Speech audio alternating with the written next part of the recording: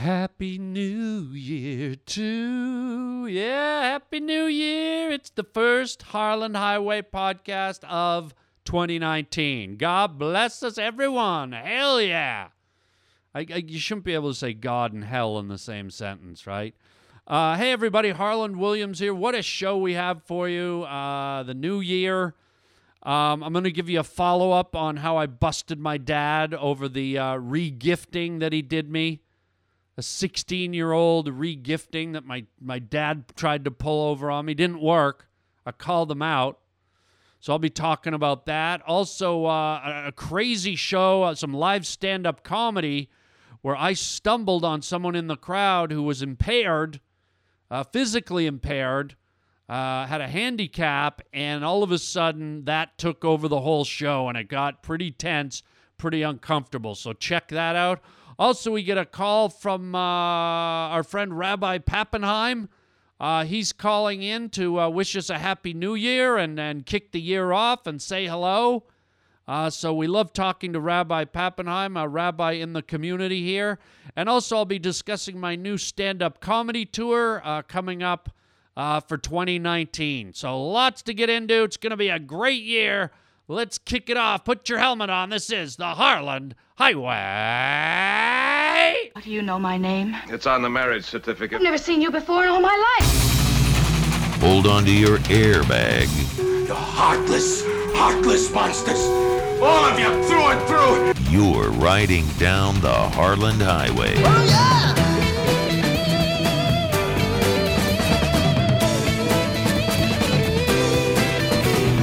When you see a fallen stalk, that means a witch has just died. You clumsy idiot. The Harland Highway. All I want is to hear people say something again and to see people moving again. I'm Floyd Burney, a rockabilly boy. Don't you understand? You're listening to Harland Williams. I can't be your daughter.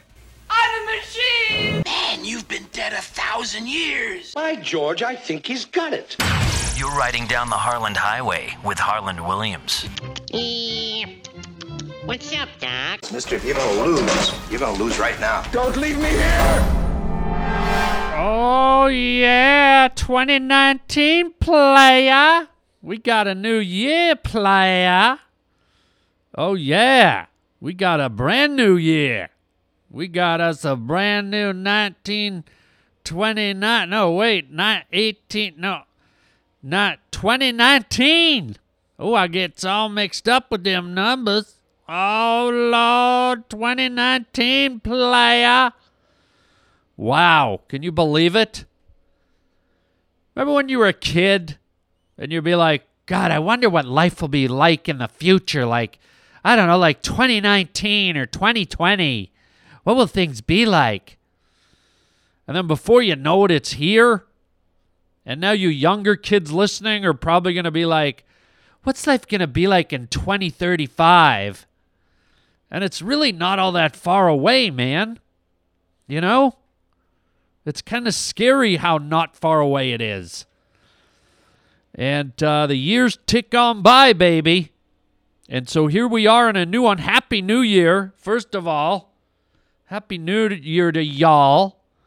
I hope you have a great year. I hope you had a great year last year, but I hope this year is even more fulfilling and fruitful and productive and spiritual and meaningful and all those things. And the only way to make it so is if you make it so. You can't just sit there and wait for it to happen. You gotta pull the triggers, push the buttons, step into action, make stuff happen for yourself and for those around you and for those in the world. Don't make it all about you. Make it about giving back in other ways to other people and other places. You know, you got to look out for yourself, but at the same time, maybe you do a little something here and there this year that benefits other people and not you so much. Sure. Why not? It's like that old saying, you only get what you give, baby. So just food for thought. One of the things I did right out of the gate this year, you know, a lot of times when we start a new year, we feel like it's a fresh beginning and You want to like clean house, and you want to start over. You want to start going to the gym. You want to start eating properly. What I did is I went into my office and I looked around. I went, man, this place is cluttered. And I thought, I want to get rid of a bunch of stuff, and I want to make room for stuff, and I want to make room for nothing really. I don't want more stuff. I just want room, right? And so one of the things, I looked around my office and I thought, what don't I use? What don't I ever use anymore? And suddenly I felt like I was a book-burning Nazi in World War II Germany. Let me explain.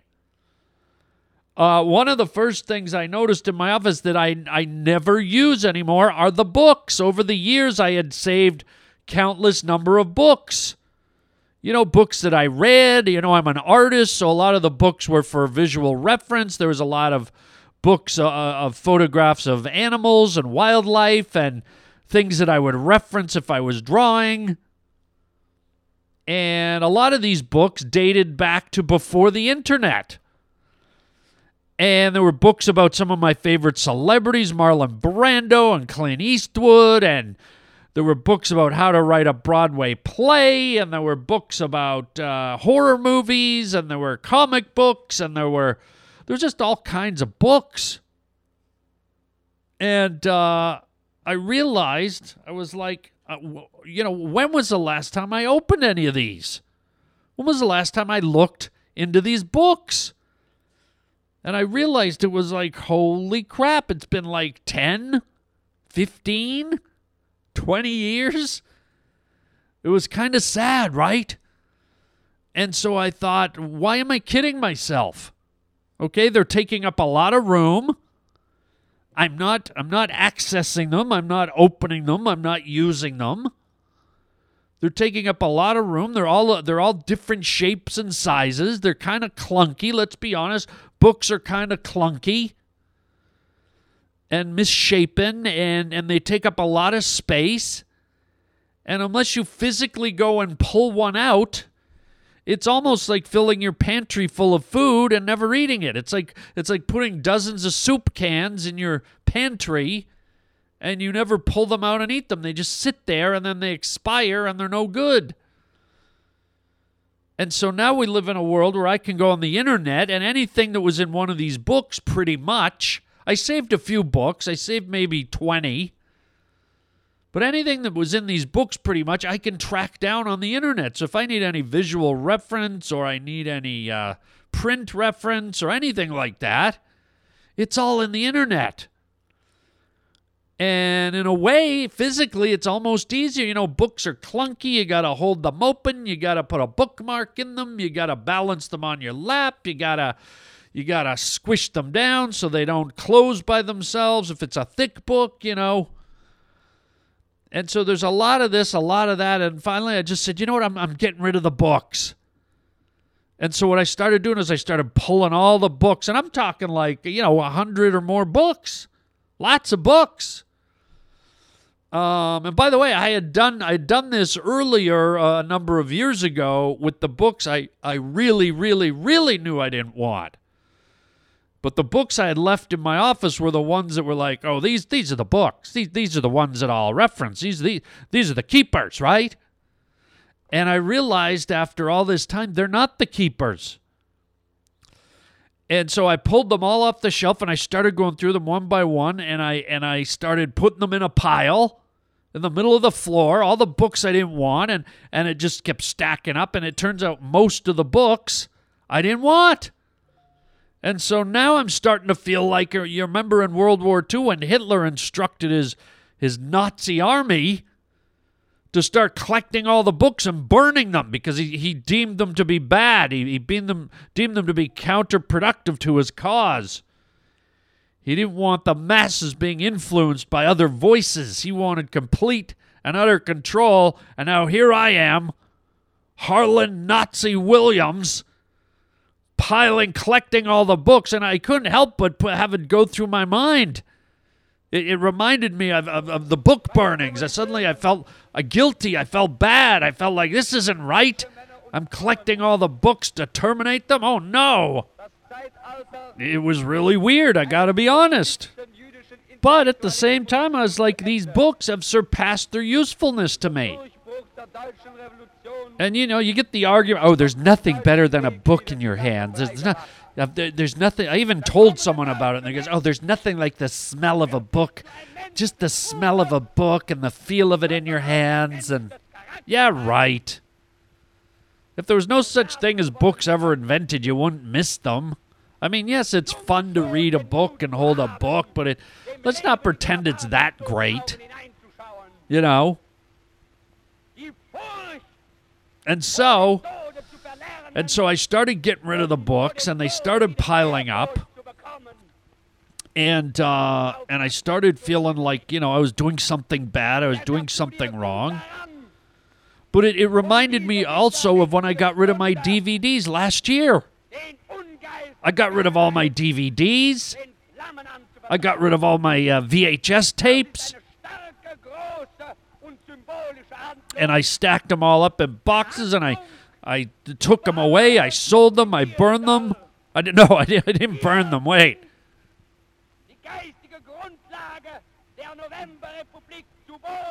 Yeah, what he said. I didn't burn them. What I did is I put them in boxes. And so what I did with my books is I thought, I don't want to burn them. I don't want to be Hitler. I thought maybe someone else can use them. So what I'll do is I'll put them in a bunch of big boxes. And I wrote on the boxes, free books. I use the internet now. That's what I got, a Sharpie, and that's what I wrote.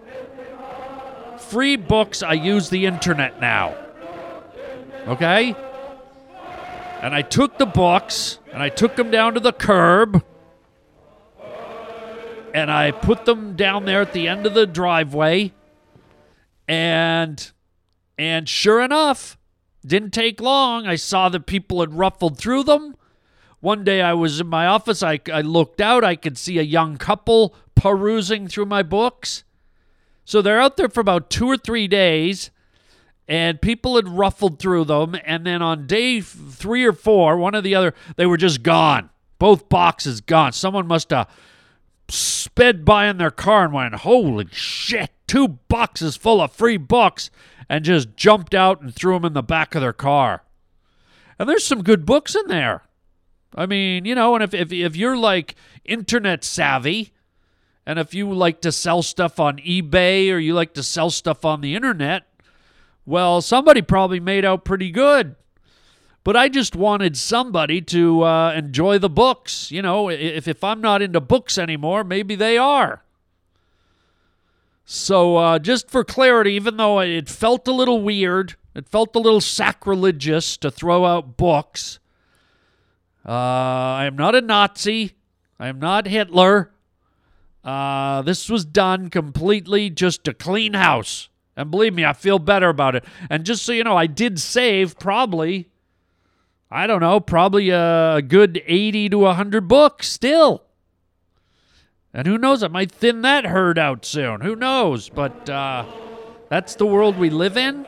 That's the future. The internet is here. And everything pretty much I could have found in those books, I can probably find on the internet. So there you go. Just a good old office-dwelling dude.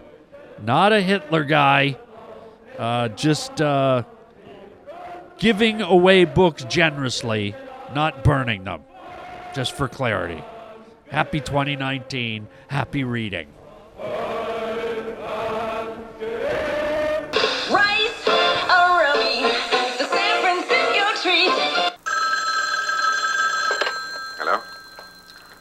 Hello? Hey, Harlan. Hey, hope you're well, buddy. Hey, this is Corey here in Orlando, Florida. Have some coworkers and friends, would love to come see you, man. We saw you a couple of years here in Orlando. Would love to see you back. Just wondering if you're coming here anytime soon. Hope you're well, and hope to see you soon here in Orlando. Thanks, buddy. Corey in Orlando. Yes, thank you for the call, Corey. And just for the record, 2019 is here, and I will be touring around the country with my stand-up comedy. If you're into what I do, if you like my show, check the internet. Go to harlandwilliams.com. I have already posted several of my new bookings around the country, so you can go on there and see if I will be in your city or town. So far, it's early. Okay, it's early, but you don't know. And Corey, as of now, as of this moment, I do not have a booking in Orlando at the moment. Hopefully later in the year, but at this point in time, I do not have anything in Orlando, but we will keep you posted and let you know if and when that happens, all right? Thanks for checking in, and I'm glad you dig my show, man. And hopefully before long, we'll see you face to face. So yeah, like I said, it's a new year. Check out all the stand-up comedy listings at harlandwilliams.com, and hopefully I'm in an area that you can come and enjoy my comedy stylings. And speaking of comedy stylings, holy guacamole dip. Check this out, man. Okay, so you know how I record my shows, and so last night or 2 nights ago, one or the other, maybe it was last night, I can't remember, I do so many. What happened is I was doing a show at the world-famous Comedy Store on Sunset Boulevard, and I'm up there doing my thing, and all of a sudden there's a guy in the front row sitting with his girlfriend off to the side, but he's front row, and I look over, and he's not looking at me. He's looking over, like, kind of into the crowd a little bit. So I said to him, sir, could you look up here? The show's here. Kind of half joking, right? I don't care if he's looking at me or not, but, you know, I just to interact with the crowd. I go, sir, do you mind looking up here? And he wasn't looking. It was like he couldn't hear me, right? And I dug in. I was like, sir, hello, the show's up here. Do you mind? And I went after the guy, and he just wouldn't look at me. And I was like, what the hell, is this guy drunk? And then his girlfriend who was with him said that he's visually impaired. I guess the guy was blind. And I'm like, oh, my God. And I'm going to play it for you. The room just went quiet. It got really tense. And I was up there hanging. I was like a sheet off of Rosie O'Donnell's bed, flapping in the wind, all wet and nasty, you know. I was just hung out to dry, man, and it was awkward. Like you could feel it in the room. I was like, uh-oh. And for a minute, I was like, yikes. But then all of a sudden, I dug in, and I remembered something that happened to me earlier in my career, and I think I've talked about this before on the podcast, and I won't tell you what it is, but you'll hear it when you listen. I'm going to play you the show. It's about a 15-minute clip, and you'll hear how my stepping on the landmine of kind of not knowing a guy was blind to hopefully bringing it all back and saving the show. It got pretty tense, but then it got pretty funny. And even though it was tense, it was really fun. And I'll let you be the judge. Here it is, me on stage, walking into the darkness. Ready for more show, Comedy Store? Way better. This next guy's a pleasure to bring to stage. He's fucking incredible. One of my favorite people to watch here. Ladies and gentlemen, Mr. Harlan Williams. Harlan Williams! Making his way to the front. Give it over, Harlan Williams! Come on! Buddy, happy New Year, buddy. Great to see you. Thank you. How about a hand for my son? Give him a hand. Isn't he something else? Free up. There's going to be a girl in the morning. Give him a hand. Happy New Year, everybody. This is a delight. What a treat. This guy's all greased up. How are you? Good to see you. What a delight. New Year. Love the winter. Are you a winter fan, gang? Like where are you from, guy? You kind of go. I'm Tennessee. Tennessee? Sure. Snow country, yeah.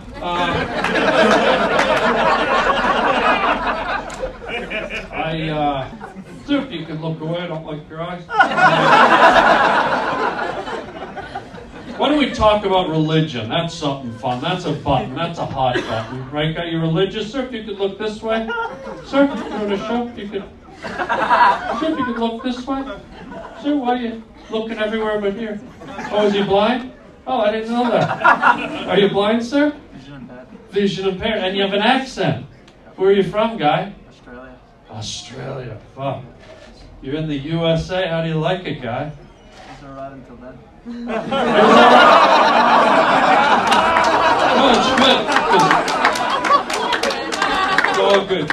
Because what happens is, I didn't know you were vision impaired. Because, your eyes are looking over there, but the show's here. So I didn't know, right? But one thing I learned a long time ago, I did a show when I was 25, right, bro? And I was talking to a guy in the crowd. And I started talking to him just like that, and I noticed he wasn't looking, and I noticed he had a dog with him. And I go, what's with the fucking dog, bro? And he goes, I'm blind. And I said, holy shit, I didn't know. And so I immediately just veered away from the guy. I fucked up. I stopped talking to him.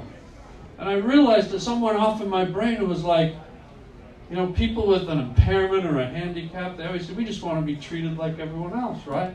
So what I did is I went back to the fucking guy. Right? And I started talking to him. And at the end of the show, he came up to me and he said, thank you for not treating me like a fucking pariah. Thanking me for just treating him normal, right? So that's what I'm doing with you. I don't care if you're blind, bro. I don't care if it's that you're from Australia that I don't like.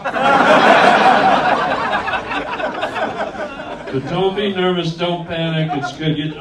What's great about this, buddy, is my show is it's all about audible, right? I'm not a physical comic, I'm a wordsmith, and you're going to love this. Out of all the comics up here, bro, you're going to remember my act, because I do noises. The other comics didn't do noises, did they? All right, this is a baby koala getting crushed under an airplane wing.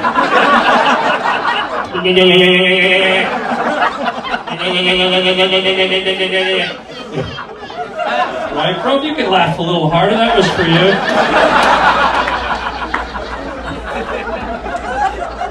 See, I got really quiet, but I went back to the guy. See, I didn't abandon him because he's visually impaired. I went right the fuck back to him, and I'm going to do the rest of my act about him. But don't you love it that I didn't leave you hanging, that I wasn't scared of it, and I walked away like a fucking seeing eye coward? Everyone's equal to me in here. How about you, ma'am? Your eyes all right? They're okay. You're wearing glasses. They're not great.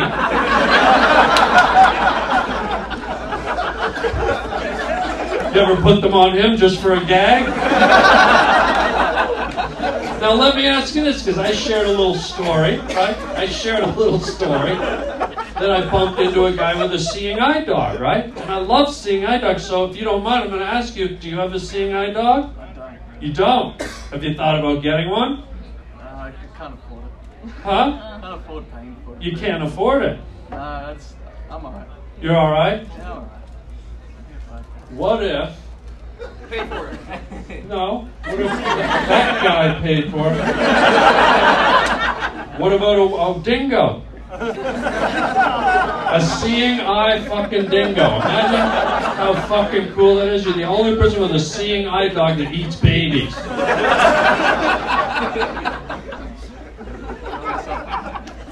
What's your name, bud? I like you. Peter. Peter what? Here we go, gang. You, out. Just so you know, some ignorant big bald guy walked out on you. Blind hater! Racist blind, seeing impaired hater! Skinhead, no hair.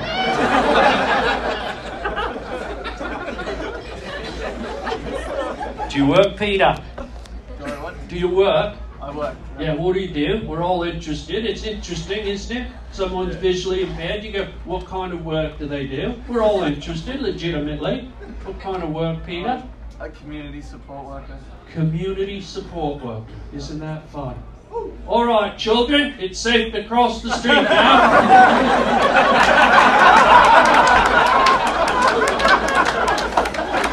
Go ahead, kiddies, it's all right.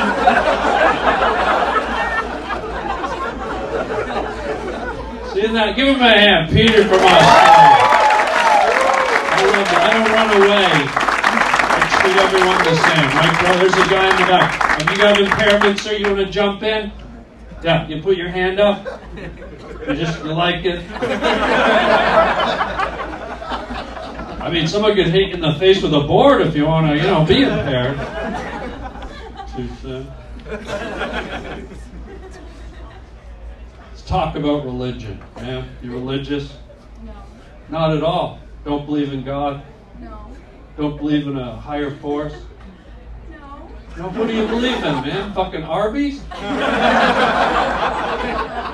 What do you believe in? Woo! Woo! Owls? Yeah. You know, Peter, at a time like this, it's good to be visually impaired because, son, you do not want to look at a human being with an empty soul.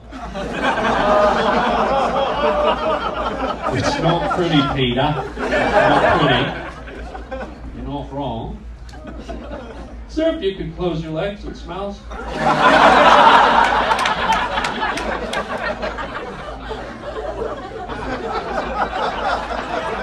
Well, look who's back. The blind-hating skinhead just came back, Peter. Can you sense vibrations? Did you feel them coming? You're a big dude. How much do you weigh, bro? Sephioshios?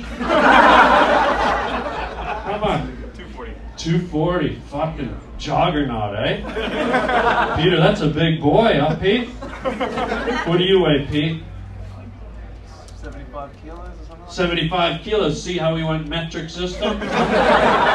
Just to show the rest of us how fucking stupid we are. That's what Peter has over us. I can't handle the metric system, and I go to Ken, it's like, yeah, I'll have go into a milk store and buy 7 kilometers of milk.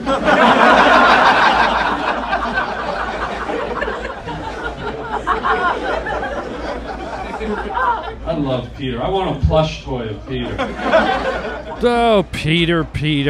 There you go. I ended the show. There was a little bit more, but it kind of just deviated off into some stuff that didn't match with the rest of it. There's only like 2 minutes left, and basically I was talking to the sound guy about bringing up the next comic, so I didn't want to... there wasn't really anything funny in there, but my little episode with Peter ended, and... I don't know if you could sense how awkward and tense it was from the audio, but man, I could feel it. I could feel it in the crowd. I could feel it in my own insides. And I could see it on Peter. Poor Peter, I think he was really on the spot, and I could see his brow was starting to sweat. He was sweating. But I also, even though I saw him sweating and could see he was a bit uncomfortable, I was also like, I don't want to let him off the hook. It's like, I'm not letting myself off the hook. I want him to know that he's just as valid a guy to do table talk with than someone who isn't impaired. And so even though I could see it was like probably making his pulse race, and we were having some fun, I let him know that I wasn't there to mock him or be cruel to him. I was really there to play with him and make him feel like he belonged. And I think I could tell you, I can't show you his face, but I could tell you that he was smiling and laughing. And by the end of it, I could kind of sense that he really enjoyed it. So at least I hope he did. And he was there with his girlfriend, or there was a woman with him. I don't know if it was his girlfriend, but she had glasses on. Excuse me. And she was the one that I made the comment to. I said, do you ever put your glasses on Peter just for a gag? But they were good sports. It was a lot of fun. It totally took me out of my game plan. I was kind of going down another track. I was going to go on this whole tear about religion, and I just got too sidetracked by Peter, and I didn't want to leave him dangling. So there it was. That's the dangerous side of comedy. You never know what's going to get thrown in your face. You never know how you're going to deal with it. And in this case, we dealt with it through humor. And at one point, you heard me talking about the skinhead guy. It was right in the middle of my act. This great big giant guy, this bald guy, this white guy got up and walked out to go to the bathroom. So that was what that was. I was kind of describing to Peter who it was, and I pretended that he was anti-blind. So there you go. Just another... What? Oh. Whoa, okay. Roger says we got someone on the phone. Who is it? What, Rabbi Pappenheim? Okay. Yeah, it's the new year. I'd love to talk to Rabbi. Rabbi Pappenheim is a rabbi in the community here where I live. We're great friends. We go out for lunch often, and we talk. Let's put him through. Rabbi Pappenheim, 2019. This is great. Our first show. Hello? Yes, Rabbi. Hello, Holland. Hello? Yes, I'm here, Rabbi Pappenheim. How are you? Well, I was calling to wish you a happy new year and, sweet tidings and all that rigmarole. Yes, happy new year to you. I'm excited. It's a new beginning. Well, before you step on the gas there, and I don't like to use the word gas, but, I have a little bit of a bone to pick. Gee, that's not a good way to start the year. Usually you take me out to the food court for some Wetzel's pretzels, I know, but by the way, this time with the food court they opened you want to say Captain D's seafood, and I was going to take you over for some Boston steamers. Some what, Rabbi? Boston steamers over at the Captain D's fish house. Okay. I don't know what a Boston steamer is, but... Trust me, it's delicious, it's wonderful, it's kosher. Everybody loves a good old-fashioned Boston, you want to call it steamer. So no more Wetzel's pretzels. Well, it's a new year. I thought I'd try something new instead of the Wetzel's, how you want to say, what you want to call it, the pretzels. Okay, so Captain D's for a Boston steamer. Well, I'm not so sure I want to do this anymore, Holland. Oh, what changed your mind, Rabbi? Well, I think I was hearing some of your earlier segment there about the books. Oh, yes, Hitler and the books. Yes, and you did sound like, what do you mean you're writing a book about Hitler? No, I'm not writing a book about Hitler. I was getting rid of books, and I compared it to Hitler when he burned the books. Well, what I heard is that you sounded like you were writing a book about Adolf Hitler. No, I wasn't writing a book. I was getting rid of books. I mean, who wants to write about Adolf Hitler? I mean, why would you do that? Who is this guy here? No, Rabbi, wait a minute. No, I am not writing. What I said is sometimes when I have a lot of books and I get rid of them, I feel guilty. It reminded me of when Hitler used to round up the books and he would burn them, and I was rounding up the books and I was throwing them away, getting rid of them. Well, there's something else Hitler gathered up and got rid of, Harland. Wait, what? Well, I don't know if any of those so-called books that you got rid of, if you had taken the time to read them, maybe you would have seen that your friend Adolf Hitler rounded something else up and burned it. Wait a minute. Don't say my friend, Rabbi. I mean, what are you talking about? Well, I think, maybe it wasn't only the books your old friend rounded up, Holland. He's not my friend, and I know now. I know what you're saying. I know he horrific, humanitarian, god-awful, unforgivable, evil, horrible crimes he committed against the Jewish people, and by God, no, I am not comparing or equating or... Well, I hear you burning the books. I hear you gathering things up to, put throw away in the garbage like they don't mean anything, and all of a sudden, I go, why should I take this kid to the food court? Rabbi, no, I'm not going to let you do this. Every time you call, you somehow kind of find a way to connect me or something I say to Adolf Hitler. Now, I can't let you do that, Rabbi. Well, I'm not doing anything, Garland. I mean, I listen to your podcast. I'm eating my lunch. I'm having a bowl of the matzo ball soup. And all of a sudden, I hear you writing a book about Hitler. And all of a sudden, I feel my throat tighten up, and I get some matzo clogged in my throat, and now I'm choking, and I'm spitting all over the delicatessen, Garland. And I'm sitting here and I'm listening to the broadcast, and I'm thinking, who is this guy? What is this guy? Who is this guy that writes a book about Hitler? Rabbi, for the record, I have never would want to write a book about Adolf Hitler. The guy is a low-life scumbag. I said I was gathering the books up in a big collection so that I could get rid of them. Oh, here we go again. Here we collecting things up, getting rid of them. So easy for you. I mean, who is this guy here? Who is this guy? Why would you say that to me? A working, functioning rabbi in the community, and you're telling me you're rounding people up, and you... I did not say...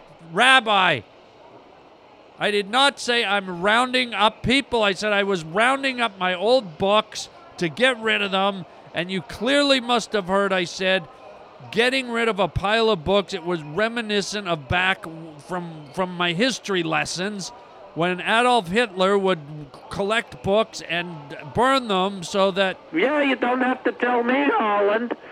Why don't you tell my great-great-great-grandmother? She'll never read a book. You know why? Because your little friend with the caterpillar mustache, he rounded her up and got rid of her, too. Now, what do you say about that? I say that you're reaching here, sir, and this is not fair to me, and I think it's an offense to anybody listening, any of my Jewish listeners. You got to stop, throwing around the H word so lightly. Oh, listen to you, the book burner, telling the Jewish rabbi how he should feel about the Third Reich and the Nazis. And I was thinking I would take you not to Wetzel's, what you want to say, how you want to call it, pretzels. Rabbi? But here I was thinking, I'll take my friend, it's a new year, we'll take him to the food court and try something fresh. I'll get him the Captain D's, and we'll try some delicious Boston steamers. But holy smokes, why don't you just deep fry me while you're at it? Rabbi, I am not going to let you get away with this. Now stop it. Why don't you go and light your fireplace and eat your face, you dirty pig? Come on, man. Why does he do that? He's I can't win that argument. No matter what I say, no matter how sensitive or careful, he seems to find a... Oh, God. Just ridiculous. Great way to start the new year with the first show. I get accused of who knows what he was implying. Roger, sometimes I wonder, and I say this with all due respect, if the rabbi is having some mental health issues, because his sensitivity, which I understand for all people of the Jewish faith, towards Hitler, but his is so heightened that if anything even remotely whiffs of Hitler or something, he immediately, you've heard him. It makes it tough to talk to him sometimes. Anyways, let's move on. Speaking of talking, so I want to wrap up. I mentioned to you guys that, my dad sent me these ridiculous dolls for Christmas, the Laurel and Hardy dolls, right? It's like a Nancy Drew mystery, the mystery of the porcelain dolls, right? And so I was pretty sure that, it was so long ago that I bought him these dolls. I'm pretty sure that I bought them for him like 15, 16, 17 years ago maybe. And they were at his house up in Canada. And if you want to hear the rest of the story, go back and listen to the podcast like a couple back where my dad FedExed me a Christmas present and I opened it and it was these Laurel and Hardy porcelain dolls. And at first I was excited and then I went, wait a minute. These are aren't these the dolls that I got him years ago? So I didn't open the wrapping paper. I just opened the FedEx box. So I put them under my tree. I had my suspicions. I called my sisters. I said, I think this is what Dad did. I think he re-gifted me my own gift from years ago. And so my sisters verified that, yes, indeed, we did have Laurel and Hardy porcelain dolls at the house where my parents live. And so I promised my sisters I was going to bust my dad. I was going to out him. And I promised you guys I would do it. And I said I would record the phone call. And what sucks is I was going to phone my dad and set up all the equipment to record him. But guess what? He phoned me before I had a chance to phone him. So he caught me off guard. I didn't have all my gear set up. And I'm kicking myself because it was the most hilarious, ridiculous phone call. I wish I could play it for you guys and you'd hear it. So all I can do is tell you what happened. But sure enough, I opened these damn dolls on Christmas morning. I was like, okay, I'll finally take the wrapping paper off them. And, sure enough, it's these Laurel and Hardy porcelain dolls. They've got little legs and shoes and a porcelain head, porcelain hands, porcelain hat. And they're wearing like felt clothing. And Laurel and Hardy, for the most part, always wore black suits, right? So first thing I notice is on the porcelain hats, there's like 7 inches of dust. Okay, there's more dust than you'd find in the back hallway of an old Broadway theater. All right, tons of dust, and then the black felt jackets they were wearing faded. They weren't completely black anymore. You know when things fade when you leave them out by the window in the sun, and the sun fades photographs and pictures and clothing, anything with color in it, the sun eventually fades it over So these jackets were all faded. And not only that, once they were out of the wrapper, I instantly recognized them, and I was like, my God. So my dad phoned to wish me a Happy New Year and a Merry Christmas a number of days after the event, after Christmas. And he was, he started talking about them. He's like, well, I'm glad I got a gift to you. And he was like going to play it all off. And I busted him. I went, wait a minute. I said, aren't those the dolls that I gave you 15 years ago? And right away he kind of clammed up. And I said, aren't they this? And then you hear him start giggling. I'm like, what, are you laughing? I'm like, why would you send me those dolls? He goes, oh, son, those are the 2 of the classics of comedy. You've got to have those. I go, that's exactly why I got them for you, Dad. Right? And he's like, well, I sent them back because they're cherished heirlooms for the family. And I said, yeah, that's why I gave them to you, so you could cherish them. What the hell are you doing sending them back to me? And then he just started cracking up laughing. And I just started busting him. I said, man, you're an Indian giver. You're a cheapskate Indian giver. You sent back the stuff I sent you. What the hell's the matter with you? And then he starts trying to lay in. He's like, no, son, no. It's the thought that counts. I said, yeah, the thought that counted 16 years ago when I gave them to you. I said, you couldn't dip into your bank account and buy your only son a nice new gift, and you went to all the trouble to go to FedEx and wrap, and you give me something I gave you? Nice try. I'm not letting you get away with it, Indian giver. And now he's chuckling away, and, he's laughing, but it's kind of an embarrassed laugh because he's busted. But it's just ridiculous, man. My old man, I go, Dad, you never send me anything in all these years. Finally, you send me something. And it's my own gift 16 years later. And the only real positive thing that came, I said, so you used FedEx. How was that? And he goes, I can't believe it. And I go, what?